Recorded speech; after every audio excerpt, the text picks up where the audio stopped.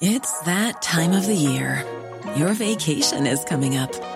You can already hear the beach waves, feel the warm breeze, relax, and think about work. You really, really want it all to work out while you're away. Monday.com gives you and the team that peace of mind.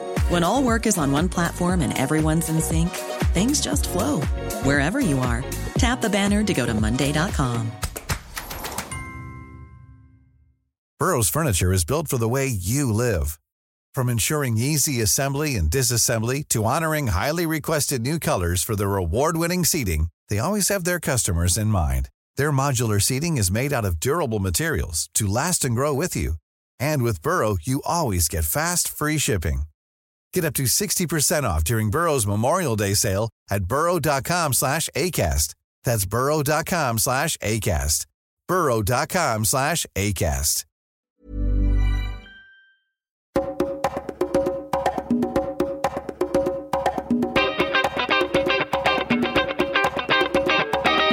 So hi, everyone, and welcome back to Reconsider, where we don't do the thinking for you. Today, we have a really exciting guest. Richard Hanania is a postdoctoral researcher at Columbia University's Saltzman Institute of War and Peace Studies. So he studies international affairs, war, and peace. He received his PhD from UCLA in political science, where his dissertation focused on how moral psychology relates to the support of war. So pretty interesting and relevant stuff for our days. He's a prolific writer and researcher and has written on topics ranging from nuclear policy to the psychological differences between elites and the general public, which I'm definitely looking forward to getting into, and to whether or not liberal governments are actually as cooperative as its proponents claim that they are. He's given talks all over the country on American grand strategy. He's talked about the intersection of domestic politics with foreign policy and a lot more. And of course, as always, we're going to have links to his research on the show notes at reconsidermedia.com so you can dig into your heart's content. He's also currently working on a book called Rational Individuals, Irrational States, The Illusion of American Grand Strategy. So, Richard Hanania, welcome to the show. Glad to be here. Thanks for having me. One of the reasons I was excited for this talk was that, or this conversation was that I also studied political science. I only got my master's in it, but we definitely, the school the sort of school of thought I come from, heavy on the realist side, heavy on modeling states as rational. Definitely always felt a little strange. Although, of course, like once you're in the academic bubble, you just absorb that, like, yes, the state is rational. It acts as one. Right. And it's just like a little node. It's kind of like how physicists take everything to model it and like turn it into a single a single dimensionless point.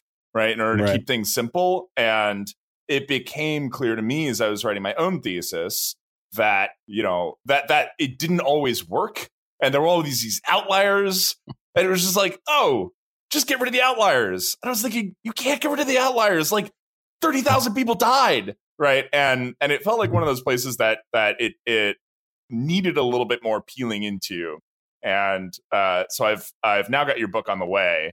So I can't say that I've read it yet, but I will at some point. But before we get into, so that was my fanboy moment. So I'm excited about this. And before we get into the meat of it, before you went to UCLA for a PhD in political science, you graduated from law school at the University of Chicago.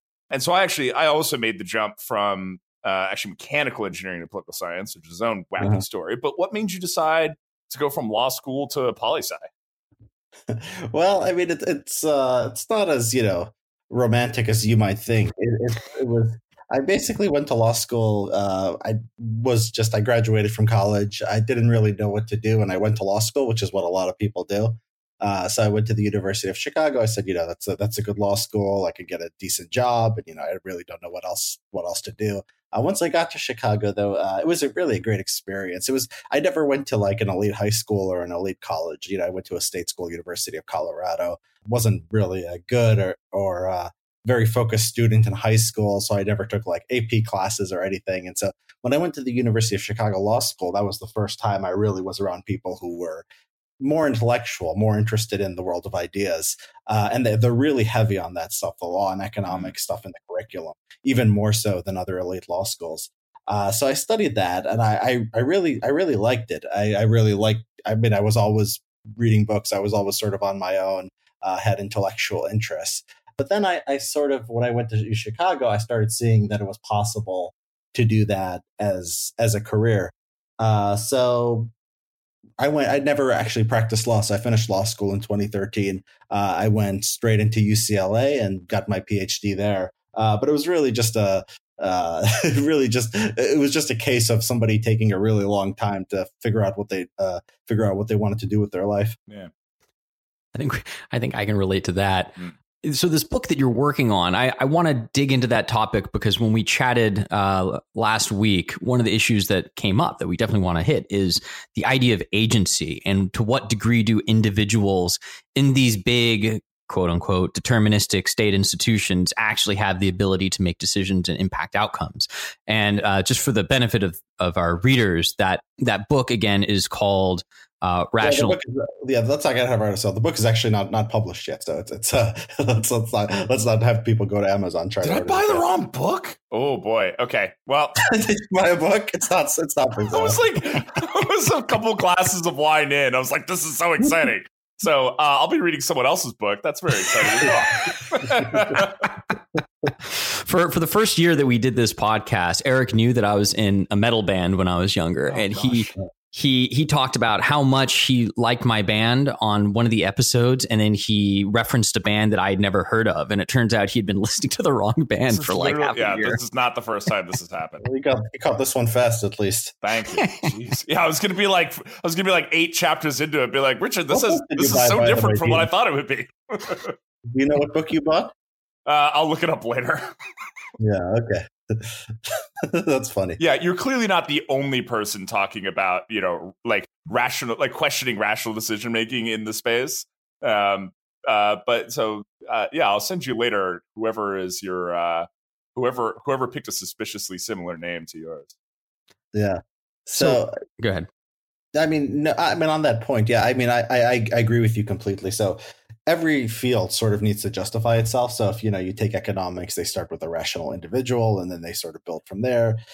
Mathematics, physics, every field sort of needs to justify itself. If you're studying American politics, behavior of voters within political science, it's also pretty easy where you start. You start with the individual voter. You might look at their interests. You might look at their psychology. Psychology, another field where you would just, look at the individual. So there's a natural place to start. So international relations needs a way to be able to say, we're our own field. We're not economics. We're not just political science. We're not just human psychology. There has to be something special about states and the way they interact with one another. So if you take that away, it's sort of a crisis for the field, right? Because then you're just saying, well, it's just politics, right? It's just like why does Trump do this with Iran? It's like studying why Trump decides, he wants to go for a tax cut or whatever, right? There's nothing special that sets international relations apart. So I feel like there is something that makes international relations different, but it can be exaggerated because the way we look at state behavior, as far as the unitary actor model, where a state will behave in sort of a rational way that makes sense to achieve goals, that's not the way that most people studying American politics see things, right? They look at politics as a combination of ideology and sort of short-term political considerations and institutional constraints. And I think that although there is something different about international relations, some people have tried to justify why international relations is different. My inclination is to believe it's closer to the rest of domestic politics. Yeah, it's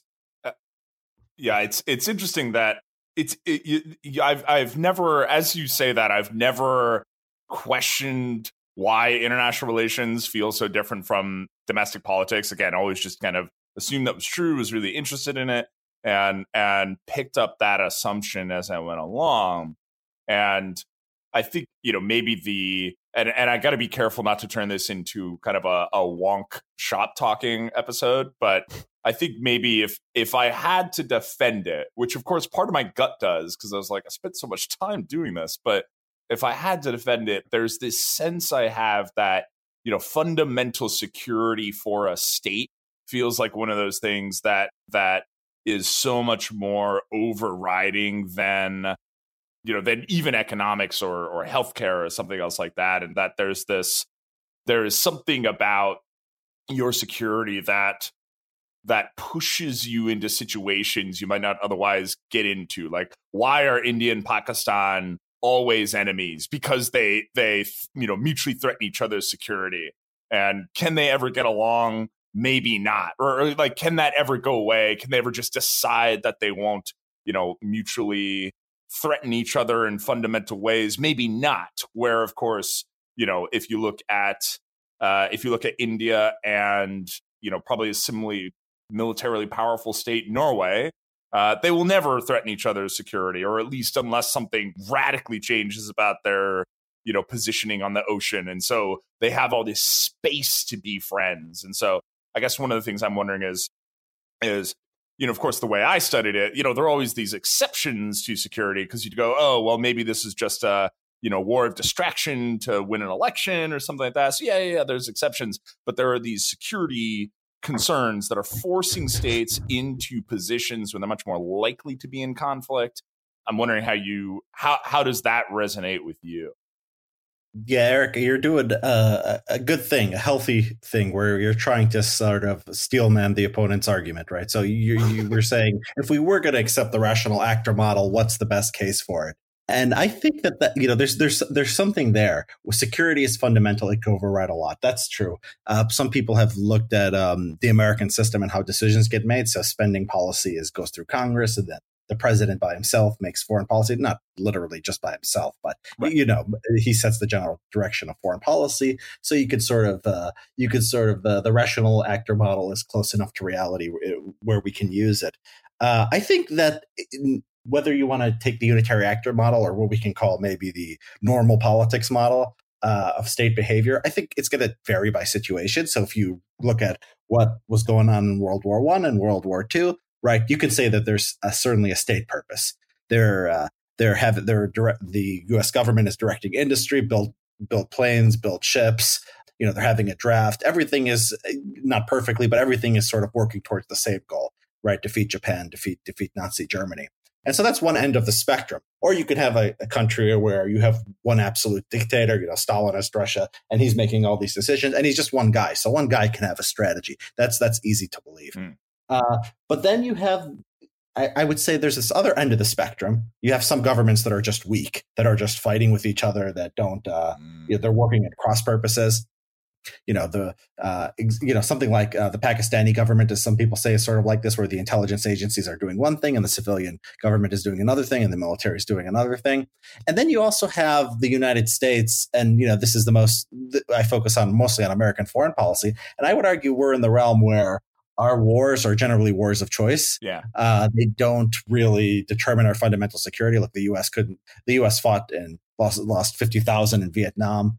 We left there. South Vietnam fell, and did it hurt American security in any way? I mean, it's hard to see how it did. It was terrible for the people we left behind, but it didn't really hurt American security. Right. Same thing. We're going to say the same thing about the Afghanistan war when it's over. There was sort of a groundswell to go take out the Taliban after September 11th, but we've been there for 20 years now. Really, we've sort of lost the point, and very few people can tell you what we're actually there for. And usually it's just, when you see in the paper, people are saying, well, now the Russians are paying bounties. Okay. Like maybe or the Taliban did this or they did it. Okay. That doesn't really get to the issue of why we're there. Right. So a lot of American foreign policy is actually like this. So there's not much attention from the general public just because it doesn't matter all that much. And there's a lot of attention for some people who have vested interests in the outcome of foreign policy. This is where you get to lobbying and interest groups. But I would say we're sort of at the part of the spectrum where we are so big and we're so powerful and we've been doing for so much for so long. We have these sort of habits of empire that we're very, very far away from the unitary actor model. I would argue that this is why a lot of American policy doesn't really make a lot of sense. And I know that I'm going to use slightly more sensational rhetoric than I usually do, but like the holy grail of foreign policy or of IR theory is trying to unite these large scale deterministic institutional models with a lot of the behavioral economics and psychological research that's gone on in the last 30 to 40 years. Do you feel like we're at least moving in the direction where we're getting closer to that? You mean getting closer to sort of a psychological understanding of foreign policy? Right. Yeah, my dissertation was on political psychology and foreign policy preferences. I've as my thinking has developed, though, I think it's true. I think it's true that there's psychological forces that are driving people. The people are not being driven by some kind of logic of strategic logic. And we can say the same thing. We could say the same thing about leaders. The point is that when you're studying that at the level of public opinion, it's very easy to manipulate. So if most people don't know much and are not paying much attention, whatever the buttons are, you can push them, and partisanship and other things, and media framing and other things take over.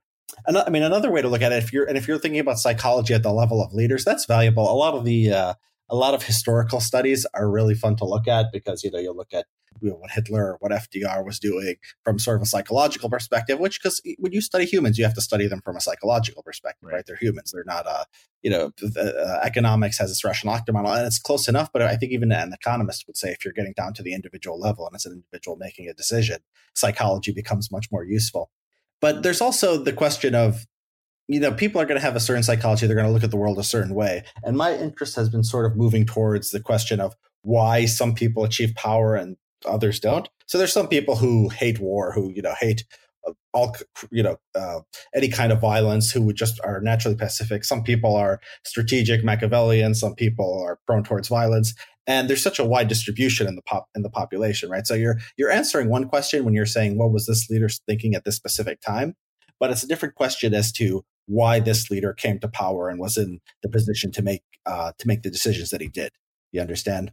So these are different questions, and psychology is useful. It just sort of depends on where you're applying it, at the mass level, at the individual level, and whether you're considering these structural forces that raise some people up and prevent other people from gaining power. So let's take some of those ideas and apply them to, arguably one of, if not the biggest foreign policy consideration for the United States in the next couple of decades, which is China.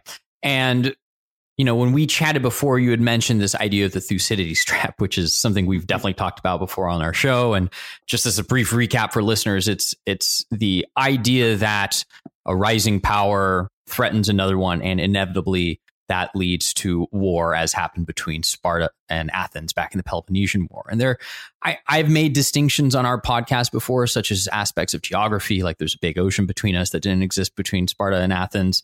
But I know that you mentioned that you have some thoughts on the Thucydides trap, which kind of implies that we're definitely going to go to World War III, is the argument that some people make. But if agents have more choices and determinism should be viewed with at least a certain degree of skepticism, right? Because no model is perfect. How do you think about U.S.-China relations from the framework of that, of the Thucydides trap? Well, it's sort of a mess. So the idea, the literature that's trying to justify this.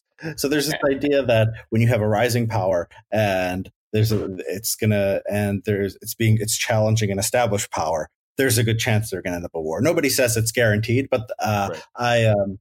I have a report coming out soon that's going to be about the most famous manifestation of the Thucydides trap, which is from Graham Allison, who was a dean of the I think public policy school or the School of Government at Harvard, a Clinton era official, so influential guy. He wrote a book called The Destined for War in 2017, and his idea is he went the last 500 years, and he said he found 16 cases of when an established power was challenged by a rising power in the last 500 years. And of these, 12 ended up in war. So nobody says guaranteed war. But what Allison says is 12 out of 16 cases, 75%, pretty big odds, right? If there's a 75% chance that the U.S. and China go to war, that's serious. It's something we should take seriously. And it's got a lot of fans within the government, like McMaster and Mattis. They all cite this stuff when they talk about the rise of China.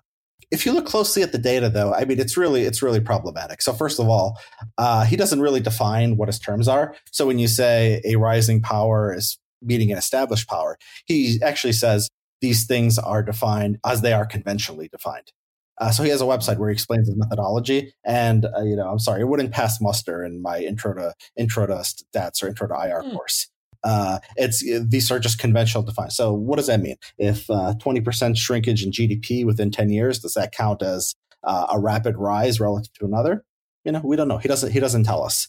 And so he has these, these cases, and you don't know why he includes some cases and some not. So he has a website now. You can go to the Thucydides Trap Project website, and he's got all these cases that people say he should include. And he's saying he's considering them, adding them to the database. There's no methodology to determine whether they belong or they don't. There's a more fundamental question of whether what happened 500 years ago has any relevance to what's going to happen today. Right. So, there's the idea in IR that nuclear weapons have just changed everything, right? Nuclear weapons have made war between great powers unthinkable because it's just so irrational now. It'll just destroy all sides. So, pretty much all of his cases are before nuclear weapons. There's one that's after, but there's a few that are after, but their inclusion is problematic. People can go to the report if they're interested. All this stuff is happening before nuclear weapons. It's happening before 1,000 other things like the Industrial Revolution, existence of mass media, mass communication, satellite imagery, all these things that have changed in the last 500 years. And going back to what I said about a field sort of needing to justify itself, so they need IR needs sort of the rational actor model to be able to say we're different from normal study of American politics. They also need this historical continuity, right? They also need the idea that studying Athens and Sparta or studying, the French and Indian War or whatever has something to tell us about great power relations in 2020. Maybe they do, but it's an assumption that doesn't get questioned enough. Because if I was going to tell you what's America's tax policy, what's going to be, what's America's tax policy like? How does it compare to other kinds of tax regimes? You wouldn't go back 1,000 years or 2,000 years. Right. You would say the world is too different. Maybe study other countries. Maybe study the last 5-10 years. Look at what Europe or Japan are doing. But you wouldn't just say, okay, whatever Julius Caesar did for taxation has something to tell us about taxation, right? It's a very strange thing, but we do this in IR. And I've always questioned. I think a lot of IR people are actually like they want to be historians, so they really like history and they want to do history.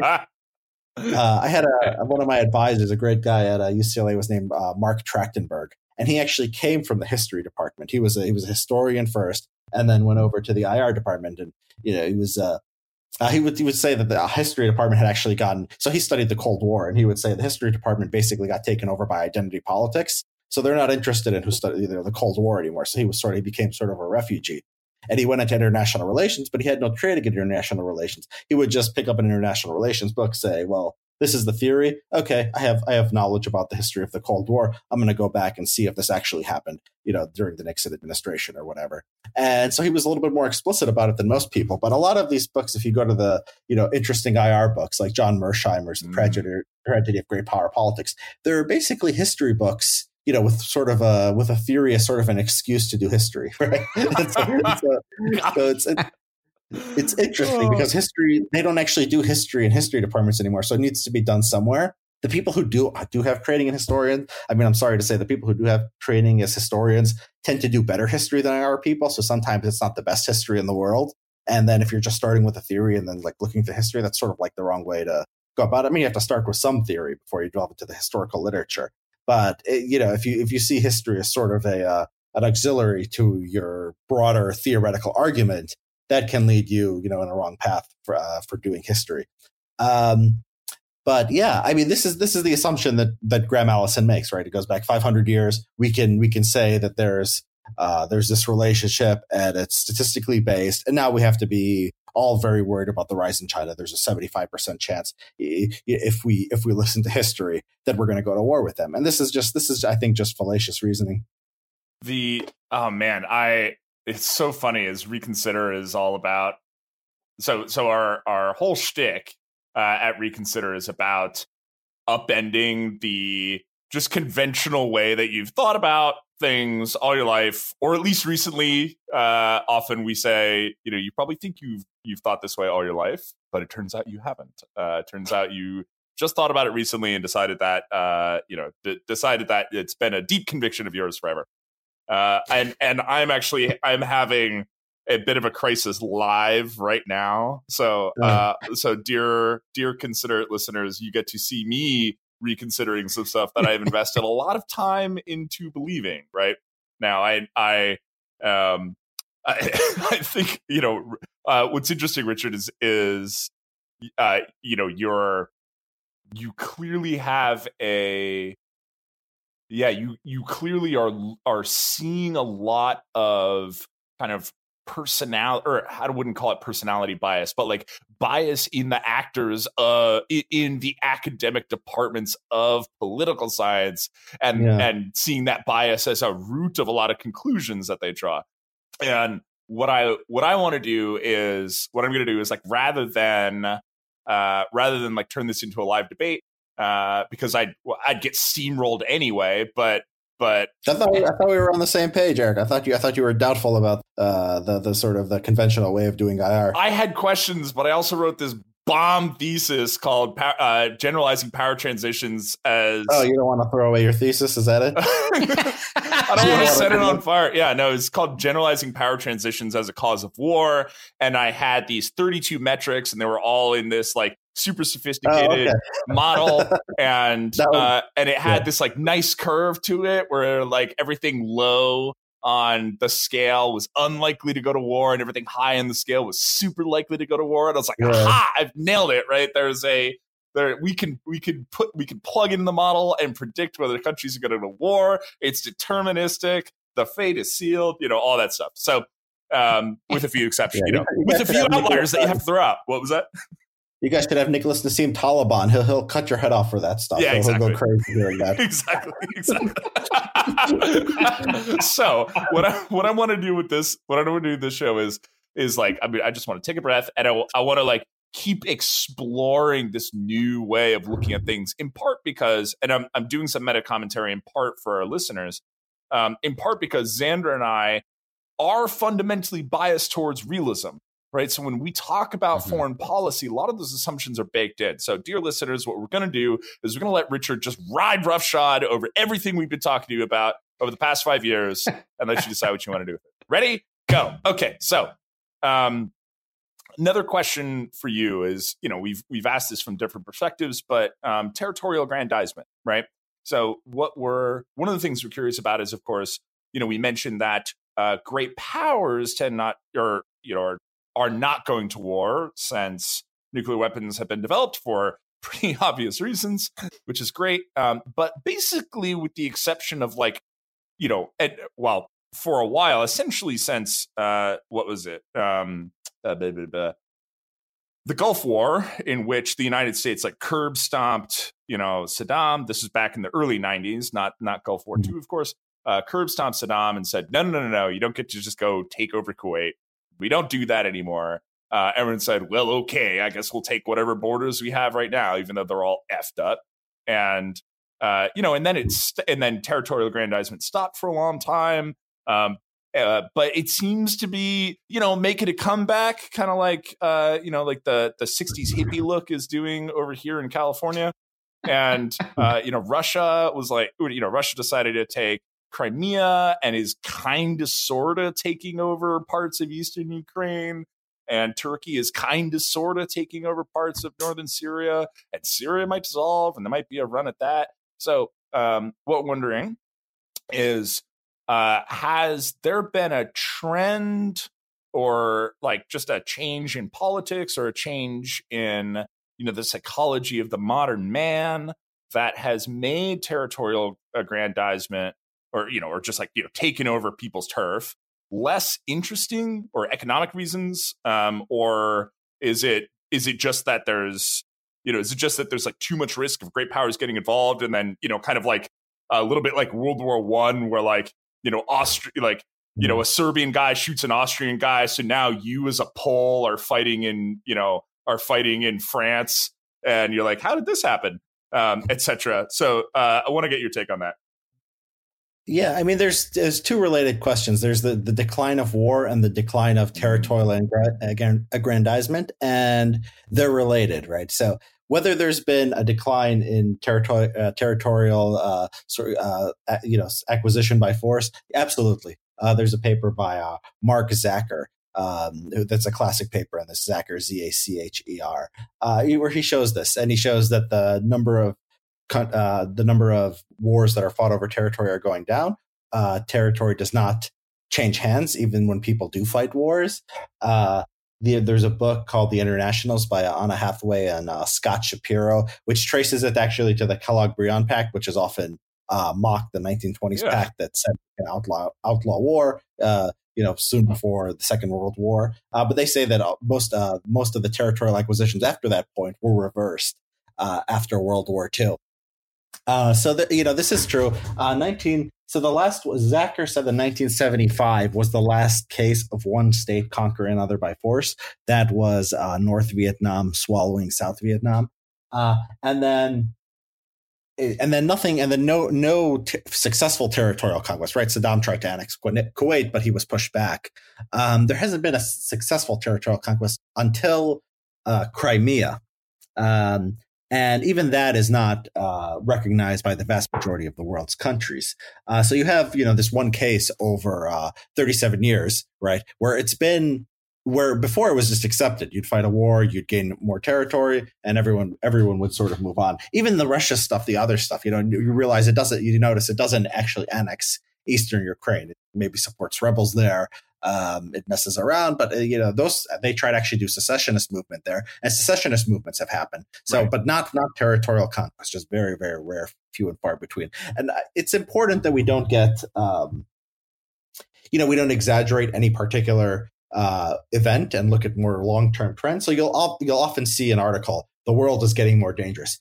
I talked about IR people, but people who write about international affairs are probably worse in this because they don't have the historical perspective. So, Fukuyama said the end of history after the Cold War, and basically every 2 or 3 years after that, someone said the end of history. Right? They would come along and they say, "Oh, something happened in the world. Like there was a terrorist attack. Somebody fought a war." And that's how Fukuyama said. Didn't literally say nothing's ever going to happen again. It was more along the. Now I do think Fukuyama. There's been challenges to Fukuyama in the last few years, but it's not for the reason. Like when people say, "Oh, 9/11 showed that Fukuyama was wrong." Like no, 9/11. What's that? I was just thinking like 9/11. Gotcha, Fukuyama. Any terrorist attack, right? Yeah, and so yeah, but that doesn't. I mean, his idea was that there's no general challenge to democratic capitalism. Every state in the future is going to be basically either moving towards democratic. Not every state, but the general trend is going to be toward democratic capitalism. Now you had this terrorist attack, and you had Islamism prop up. Islamism was maybe a threat to the Middle East. It wasn't going to be a long-term challenger to democratic capitalism, right? That wasn't going to be like Europe and China. We're not going to go in that direction. And so, yeah, I don't think we've seen much of a return to territorial aggrandizement. A lot of the bloodiest stuff in the last few years have been civil wars. Civil wars have been more bloody recently than interstate wars, which have all but ceased to exist. And a lot of those, the Syrian civil war in particular has been particularly bloody. But there's different questions. I think there are different underlying causes of interstate war and civil war. In a way, they're sort of similar in that I think that they involve uncertainty. So when you sort of draw these arbitrary lines and you say these are the world's borders, and as soon as people accept them, you are less likely to fight over them. It's just it becomes a general agreement. So when you've seen a lot of interstate wars in the post-war period, or historically, it's been in the breakdown of empires. So after colonialism ended, there was a lot of wars as countries were sort of setting where their borders were going to be. And then when once the borders are settled and the sort of international community comes to accept it, you have that you have sort of that certainty and you have that mutual respect for borders. Now, I think we're seeing a lot of civil wars is because there's just a lot of weak states. So a lot of countries that before would have just had no states or they would have been colonized are now trying to make a go of it. Some of them have been destabilized by outside forces, and there's no certainty over who's the most powerful, who's got the monopoly on force. Nobody has it in, say, Libya right now, and then to a lesser extent Syria and Iraq. And so civil wars are still a major problem. Interstate wars and territorial conquest, not so much.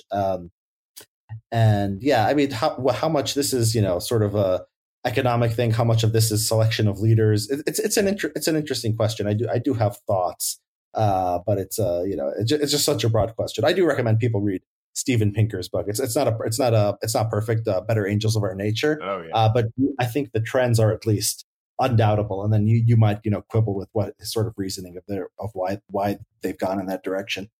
Yeah, it's an interesting thing, Richard. The guy who actually introduced us, Pablo, we've talked about this book before, Steven Pinker's book, Better Angels. And for me, it was one of the most compelling books I've ever read because of how he presents really a wide variety of information that he's collected to make his point. It's a big book. It's like 800 pages or something like that. And I highly recommend it. Yeah. Or look at the graphs if you don't have time to read the whole 800 pages. The graphs are useful in themselves. Yes. The graphs the graphs are fantastic, and I will put some links up to some of those snapshots on the show notes here. But the basic argument is that violence has declined over time per capita. And, because the contention from a lot of people for that was the 20th century was the most violent in human history in terms of absolute numbers, which is true. But as a percentage of people alive at the time, we're still decreasing. And, in the ancient argument between Hobbes and Rousseau, where Hobbes said some form of centralized government with monopoly on violence is actually good in the long run, and Rousseau said we're all noble savages, the evidence strongly favors Hobbes. Pablo strongly disagrees with that thesis. And I've had conversations with him about this over beer. So it's interesting to hear that again. But one thing about Pinker's book that I think is a fair caveat that he offers is that history is not a straight march forward, right? It's a pendulum that can swing both ways. And, you see all of the instability going on in the world and in the US this year. And it's, I understand why it's difficult to be optimistic. Even I'm not particularly optimistic right now. And I often describe myself as a closet optimist when it comes to like human progress. So love that book. I'm a fan of that book too. Let me tell you one of the better arguments against it. What I think is the strongest one is Nassim Nicholas Taleb, where he talks about so Pinker's data is about showing what modern wars kill versus what wars killed in the ancient past. And the question is, how good is the data from the past, from 300, 500 years ago? If you actually look at how the sausage is made, you look at historians and sort of how they come to the conclusion that 10 million people died or 100,000 people died. It's really, really flimsy. Taleb says that there's an incentive to exaggerate your sort of conquests, and there's an incentive for both the winners and the losers of wars to exaggerate. So the winners want to say we did all this, stuff, we conquered, we were, so tough. And the losers want to say, we put up a great fight and, we didn't just go quietly. So he thinks the numbers from the past might be exaggerated as far as how many people died. That, there could be something to that. The stronger, I think what's stronger evidence of moral sort of progress is more the qualitative stuff, right? Rather than quantitative. We just don't have slavery anymore, right? And you have these stupid people in academia who say, oh, we have markets, so therefore we still have slavery. It's just very, very stupid stuff. You have gone to UCLA. Yeah. UCLA? Wow. God, I didn't realize this episode would be a roast. Did you go to UCLA too, or you said I went to UCLA? I have not, but my girlfriend's brother just got a PhD in history from UCLA, so I'm familiar with how it's no particular thing about UCLA.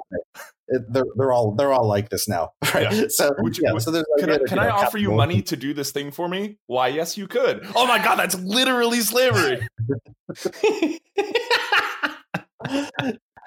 All right. Yeah. Sorry. Yeah. I forgot the actual question. It's So if you reject that argument, right, the qualitative stuff on the decline of slavery, women's rights, greater tolerance, all that, I think for most people is very compelling. So we've talked a lot about international theory so far in this episode, and I want to turn towards U.S. domestic politics. Last year, you wrote an article in the Wall Street Journal, which we'll link on the show notes, and you wrote the following. Popular attention can drive career advancement in academia.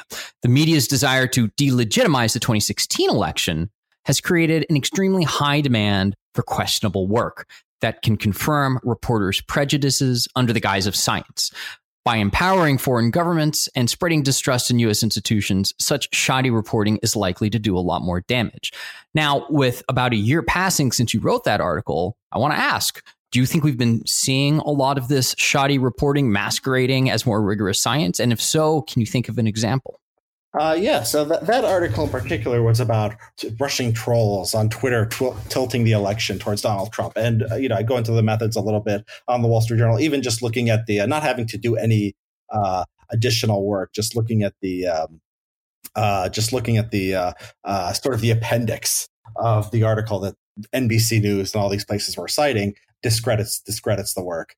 So everything having to do with sort of Russian interference, they really, really hate the fact that Trump won, right? This drives the media absolutely crazy. And it becomes everything from the Electoral College is illegitimate. I mean, the rules were always Electoral College. You don't change the rules, after you lose. I have always thought that this was just weak stuff, stuff from the Electoral College towards the Republicans are stealing the election because they want voter ID. Look, I think there are very few countries in the world that don't have voter ID, right? It's seen as some kind of, racist plot by the Republicans to, foreign interference. So anything with Russians, anything that will sort of discredit Trump is there. My favorite example, though, is they were trying to say right-wing terrorism was a bigger threat than Islamic terrorism. And they said, if you look at the dates from September 12th, 2001 to the day before the Fort Hood, not the Fort Hood, who was that guy who shot up the gay club? The Orlando. Okay, so if you look at that, between those dates, there was more people killed by right-wing terrorism than Islamic terrorism. So you bookmarked like the two big big kinds of Islamic terrorist attack, and you said right-wing terrorism killed a lot more people. It wasn't even a lot, it was like dozens. It wasn't like something on the level of 9/11. You'll see the same stuff with Antifa. You can imagine that if you had that chop, if you had, right-wing militias taking over part of major American cities, that wouldn't have been allowed to stand for 5 minutes. The media would have been, calling for the troops to come in rather than calling it fascism when you send troops to keep order. So it's everything. I mean, I'm not like a person who's just, going to say right-wing talking points. I think that a lot of right-wing foreign policy for America has been harmful. And I think that a lot of the Democrats have a lot of better ideas on most of these things, at least certain Democrats. But the media bias is really over the top. And I think you just have to correct for that bias whenever you're reading anything, in NBC, in New York Times, Washington Post. It's always been there, but the last few years, there's sort of been this radicalization and just less interest in truth as time goes on. So let's actually dig into that a little bit more. Right now we have a president whose foreign policy is at least, on paper or on Twitter, I guess. I don't know if it's on paper, but at least on Twitter is about bringing the troops home, right? We've got these foreign wars that are totally not necessary, not helpful. Everything from Afghanistan to Iraq to Syria, where we're, leaving blood in the sand. And what are we getting for it? And frankly, what is everyone else getting for it? And, if kind of the reading I've done in particular around the Syria withdrawal was that the president was actually kind of like fighting his own advisors on this, or like kind of the established military thinkers who said, oh, we have to stay there because we'll be abandoning our allies. And and at some point he kind of got fed up with it and did an end around and publicly he couldn't get people on board. So he publicly declared, we're withdrawing from Syria. Too bad. I said it out loud. So it's happening. So make it happen. Now we still have troops in all those countries. Mm. There seems to also be, sometimes be an impulse of lashing out. For example, the Soleimani airstrike, was provocative and perhaps dangerous. And so I think that, look, I tend to run in circles that are more left wing as well. So I think the story that we get about the president's foreign policy is that it's somewhat erratic. Certainly we hear rumors from inside the White House that he doesn't really pay attention to the national security briefing. What I'm wondering is Trump a great example of, foreign policy can just be a very personal thing and change with the wind? Is it an example of, look, this is just a very fundamentally different strategy from Obama's and Bush's, which were, I'll make the case like largely the same foreign policy. I might be one of the few people who thinks that. And it's just a different strategy, and it's determined by politics or by domestic politics. Like Americans are tired of Bush-Obama style endless warfare. and they just want troops to come home, and that psychological impulse, flowed up through Trump's victory. Whereas, of course, they probably thought Clinton would just continue Obama's foreign policy, et cetera. And you probably won't make this case, or is there like a national security interest or like a more fundamental interest of the United States to not get involved in foreign wars? I think one interesting thing about and I'll say this and then let you go, about the Trump administration is with the exception of the Soleimani airstrike, which like almost got us into a fight not almost, could have gotten us into a fight with Iran. Almost is definitely the wrong word. But but he's like the first president in a very, very long time who hasn't picked a new fight, who hasn't like gotten us involved in somewhere new that we weren't before. And so what do I guess, what do you see as the driver of that, of that foreign policy that we've seen over the last 3.5 years? Hey, folks, I'm Mark Maron from the WTF Podcast, and this episode is brought to you by Kleenex Ultra Soft Tissues, your ally to help tackle your allergy symptoms this season. I love the change of seasons, but nobody loves pollen and all those other things floating in the air that make you sneeze during this nice weather. Kleenex Ultra Soft Tissues are hypoallergenic and allergist approved, so fight back against watery eyes and runny noses without worrying about irritating your skin. For this allergy season, grab Kleenex and face allergies head on. Hiring for your small business? If you're not looking for professionals on LinkedIn, you're looking in the wrong place. That's like looking for your car keys in a fish tank. LinkedIn helps you hire professionals you can't find anywhere else, even those who aren't actively searching for a new job but might be open to the perfect role. In a given month, over 70% of LinkedIn users don't even visit other leading job sites. So start looking in the right place. With LinkedIn, you can hire professionals like a professional. Post your free job on linkedin.com/people today. Yeah. So, I mean, every one of these presidents is absolutely, fascinating in their own way, and that they're so different. So Trump, when he ran in 2016, he was saying things that a lot of people weren't saying. He was saying the Iraq war was stupid, which was still pretty unthinkable for a Republican. He was saying, we need to get out of these wars. He said, why do we need to be in Syria? We don't need to overthrow the Assad government. He would say, I'm going to talk to North Korea. I'm going to talk to, the lead. He might have said, I'm going to talk to Iran. I'm not sure. But it was something, fundamentally different. And a lot of these national security types went crazy about it. And they're still, writing open letters about how Trump can't win re-election. So in execution, it's been difficult because he's appointed a lot of, I would say, some of the worst people in Washington, if you have that perspective. So John Bolton, he tweets, I fired John Bolton. He was the worst ever. You hired him, right? Everyone knew what John Bolton was, for decades now. Mike Pompeo, Mark Esper, all these guys are hawks to one degree or another. What you've seen is, so Trump will say, I want to pull troops out. And a lot of times what you'll see sort of sabotage. You'll see leaks to the media about how this will be terrible. This happened after Trump's famous phone call with Erdogan, where he said, we're going to pull out of Syria. There was all these leaks that, this can't happen. This is going to destroy the country. And then he switched like 180 degrees. I'm going to sanction Turkey, if they go into Syria, after telling Erdogan that, that was okay. So there's a lot of this. There's a lot of, he has these instincts, but then he's also a politician, and the people around him also have influence over him. And so he hires these people who want an American presence abroad, and the foreign policy amounts to not much in the way of retrenchment. There was a story the other day that they're going to pull a good chunk of the troops out of Iraq, something like a third of the troops out of Iraq. But if they do that, then they're going to return to 2015 levels, right? So before Trump came into office, you're just going back where you started.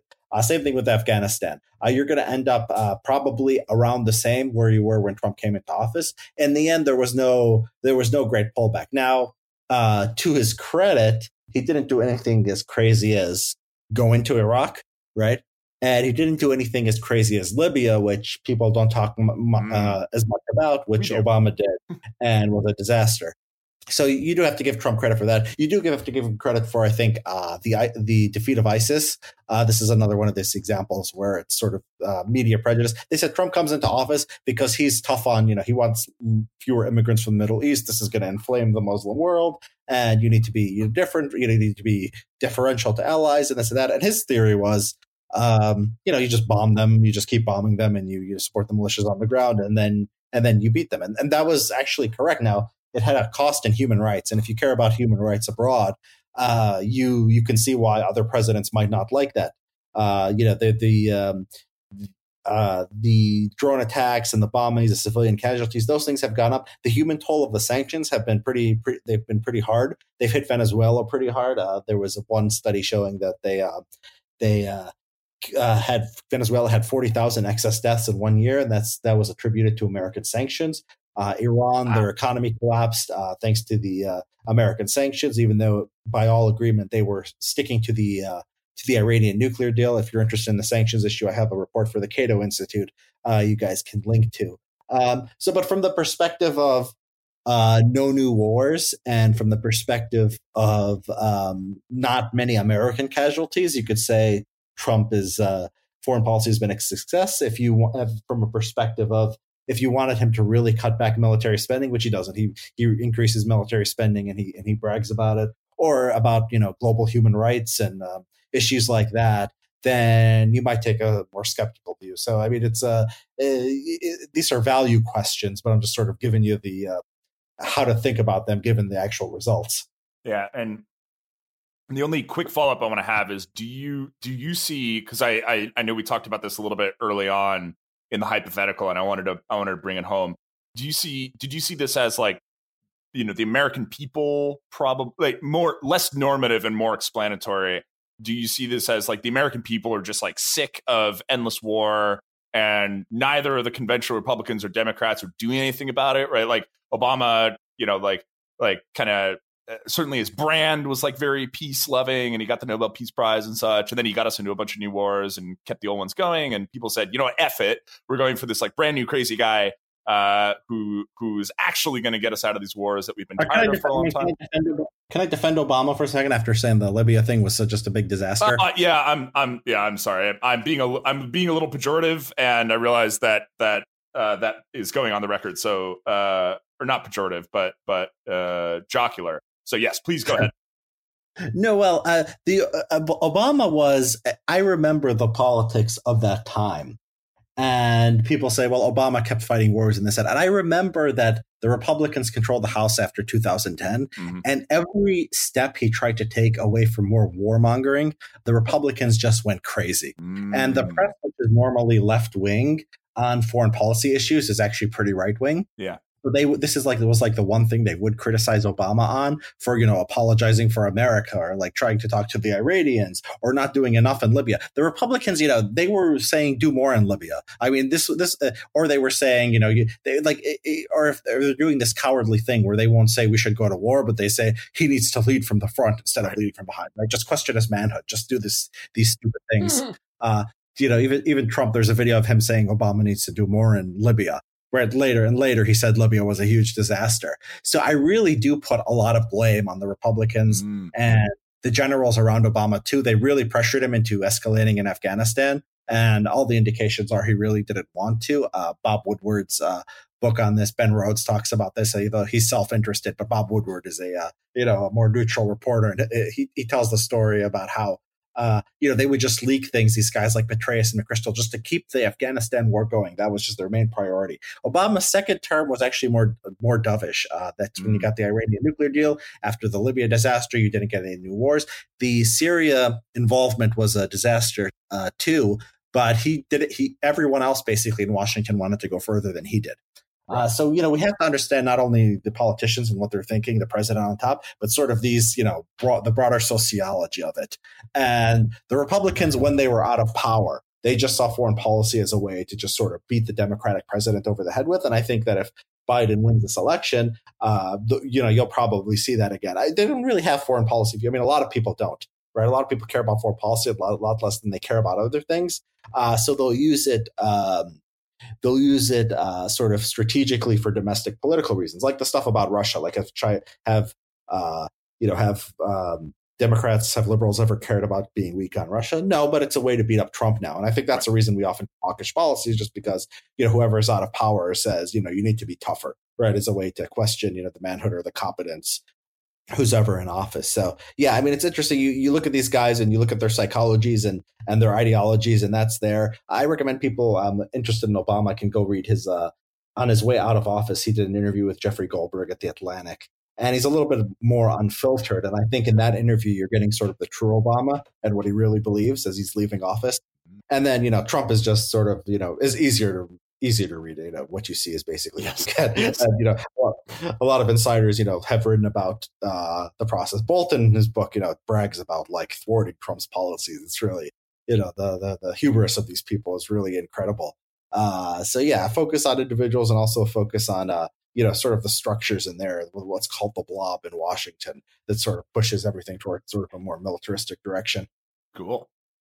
So the blob in Washington, doesn't that sound right? So I kind of want to tie the whole conversation back to where we started, which was more in the foreign policy world. And we kind of came to the US, and we've been all the while talking about the distinctions between the individual and these larger systems.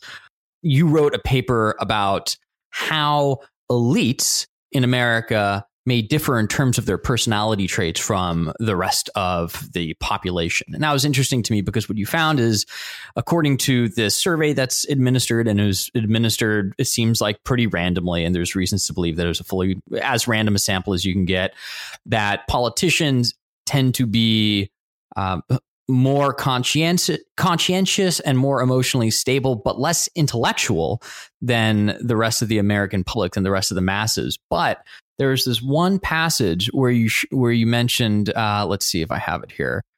In Europe, it's sort of the other way around. The average European elite is actually rated as more intellectual than in America. And part of the reason for this discrepancy you mentioned in the paper might be due to how American media biases, or just how American media covers politics in the US. Do you have any idea what aspects of media coverage may structure incentives such that American politicians tend to rank lower on the intellectual scale than European politicians relative to the average? So you gave that a close read. So I appreciate that. Most hosts are not that well read up. So kudos to you. Yeah, I'm one of those hosts that's not as well read up. That's all I'm saying. So actually, it's important to clarify. So when I say intellect in that paper, so what I mean is openness to experience. So so there's big 5 personality traits that psychologists talking about. OCEAN is how you remember: openness, conscientiousness, extroversion, agreeableness, neuroticism. Right. And so the first one is openness to experience. Some people call it intellect/imagination. It's not like IQ. It's not that. It's just, it's openness to experience. So that's like, do you like to meet new people? Do you like to, eat, new kinds of foods? Do you like, abstract art, stuff like that? That's more what we're talking about. And yeah, so the politicians, I mean, they were lower on this trait in the United States. They were higher on extroversion and conscientious, which makes sense. You have to be outgoing to be a politician. You have to be conscientious. You have to sort of, conscientiousness is, getting to work on time, staying sober, stuff like that. And then higher on emotional stability, but then, lower on this openness, imagination. Now, there were some European studies which actually show the opposite. And I speculate a little bit in the paper that what's going on is the American media is covering things in the way to sort of weed out people who've had any scandals or whatever. So traditionally in France, if you've like a leader had a mistress, the stereotype is the media just didn't care. The media just didn't care. It was sort of like JFK and his mistress back in the day. This was the way the American media was, several decades ago. I struggle to say anything about that now because the media landscape has changed so much. Just in the last 5 years, social media, just has changed so much about, everything that when I see, it might have actually, now that I think about it, made things worse because now every single thing you did, right, it's easier to just uncover anything, any unusual preference or whatever. But at the same time, we've sort of become more tolerant as a society, right? If somebody like cheats on his wife or something, I don't think that's seen as sort of a big deal, as much of a big deal as it was in the past for a politician. People are more shameless, but it's also, easier to expose stuff. So it's hard to know how that goes. It's just the results are what they are. And it's hard to, speculate on the actual reasons. Well, I'm sitting here with all these other kind of like follow-ups that I'd love to talk with you about, Richard, and maybe I need to do a little bit more of my own research for next time.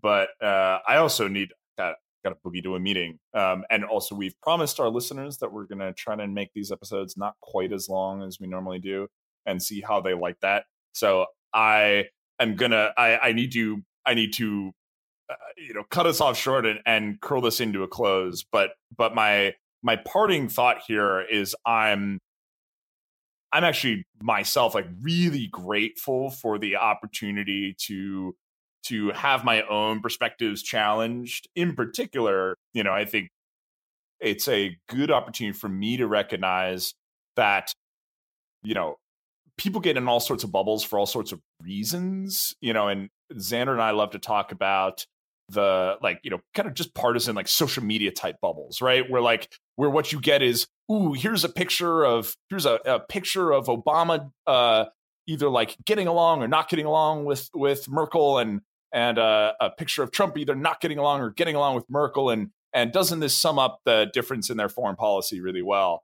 And everyone goes wow, amazing. And that kind of bubble stuff, Xander and I really try to stay out of. But I recognize that I've been in my own bubble where how, just these fundamental questions of how nations go to war or not, the foundations of that were never challenged. They were just reinforced over and over and over again, right? And and I've spent the past 5 years here at Reconsider with that bias or that assumption or that model unchallenged, unconsidered, as part of how I'm trying to educate, trying to educate the folks listening. So I hope that, dear listeners, I hope that you all really got to appreciate, Richard's not only fresh, but obviously very well thought out, very sophisticated perspective that, that even among people who study this stuff for a very, very long time, there may be reasons that, they have a fundamental bias about how they end up looking at things. And I'm not gonna say I'm a convert yet, but this has been really powerful and really helpful, even for me personally. And I'm really, really grateful for the time. So thank you, Richard. Yeah, thank you guys. I really enjoyed it.